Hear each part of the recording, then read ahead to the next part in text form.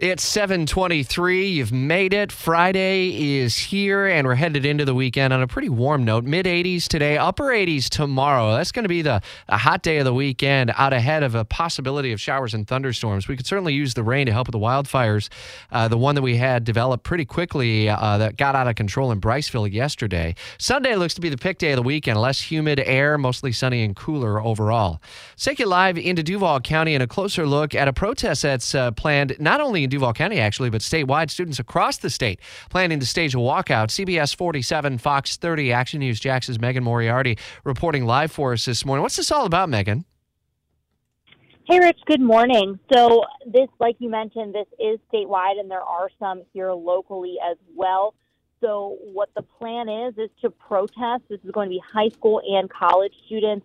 And it has to do with some recent legislation, specifically aimed at some of Governor DeSantis' policies.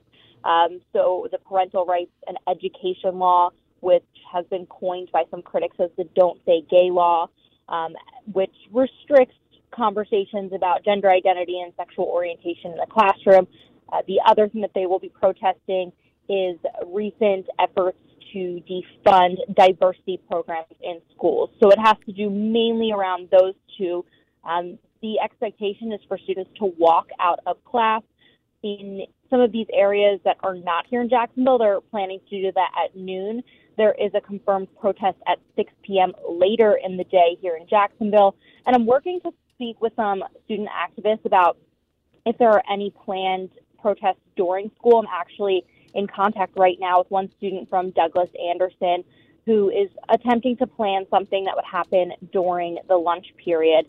She says that she's getting a little pushback from the school district, but we do know that the school district passed a policy back in July saying that they want their students to feel like they can express themselves. They just need permission from the principal in order to have these types of protests and rallies on campus.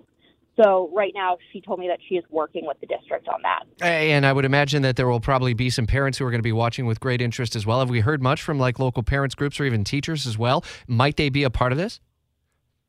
From what I'm understanding, the event that's going to be at 6 o'clock tonight, there's going to be some groups here. Let me just get my notes up for you. But yeah, there most likely will be some parents. There's definitely going to be some lawmakers as well as some local activists. So we have some people from Equality Florida Northeast Development. We also have someone from Take 'em Down Jax. And then the SGA president at Douglas Anderson School of the Performing Arts will also be there. I actually spoke with a few parents this morning at Sandalwood High School.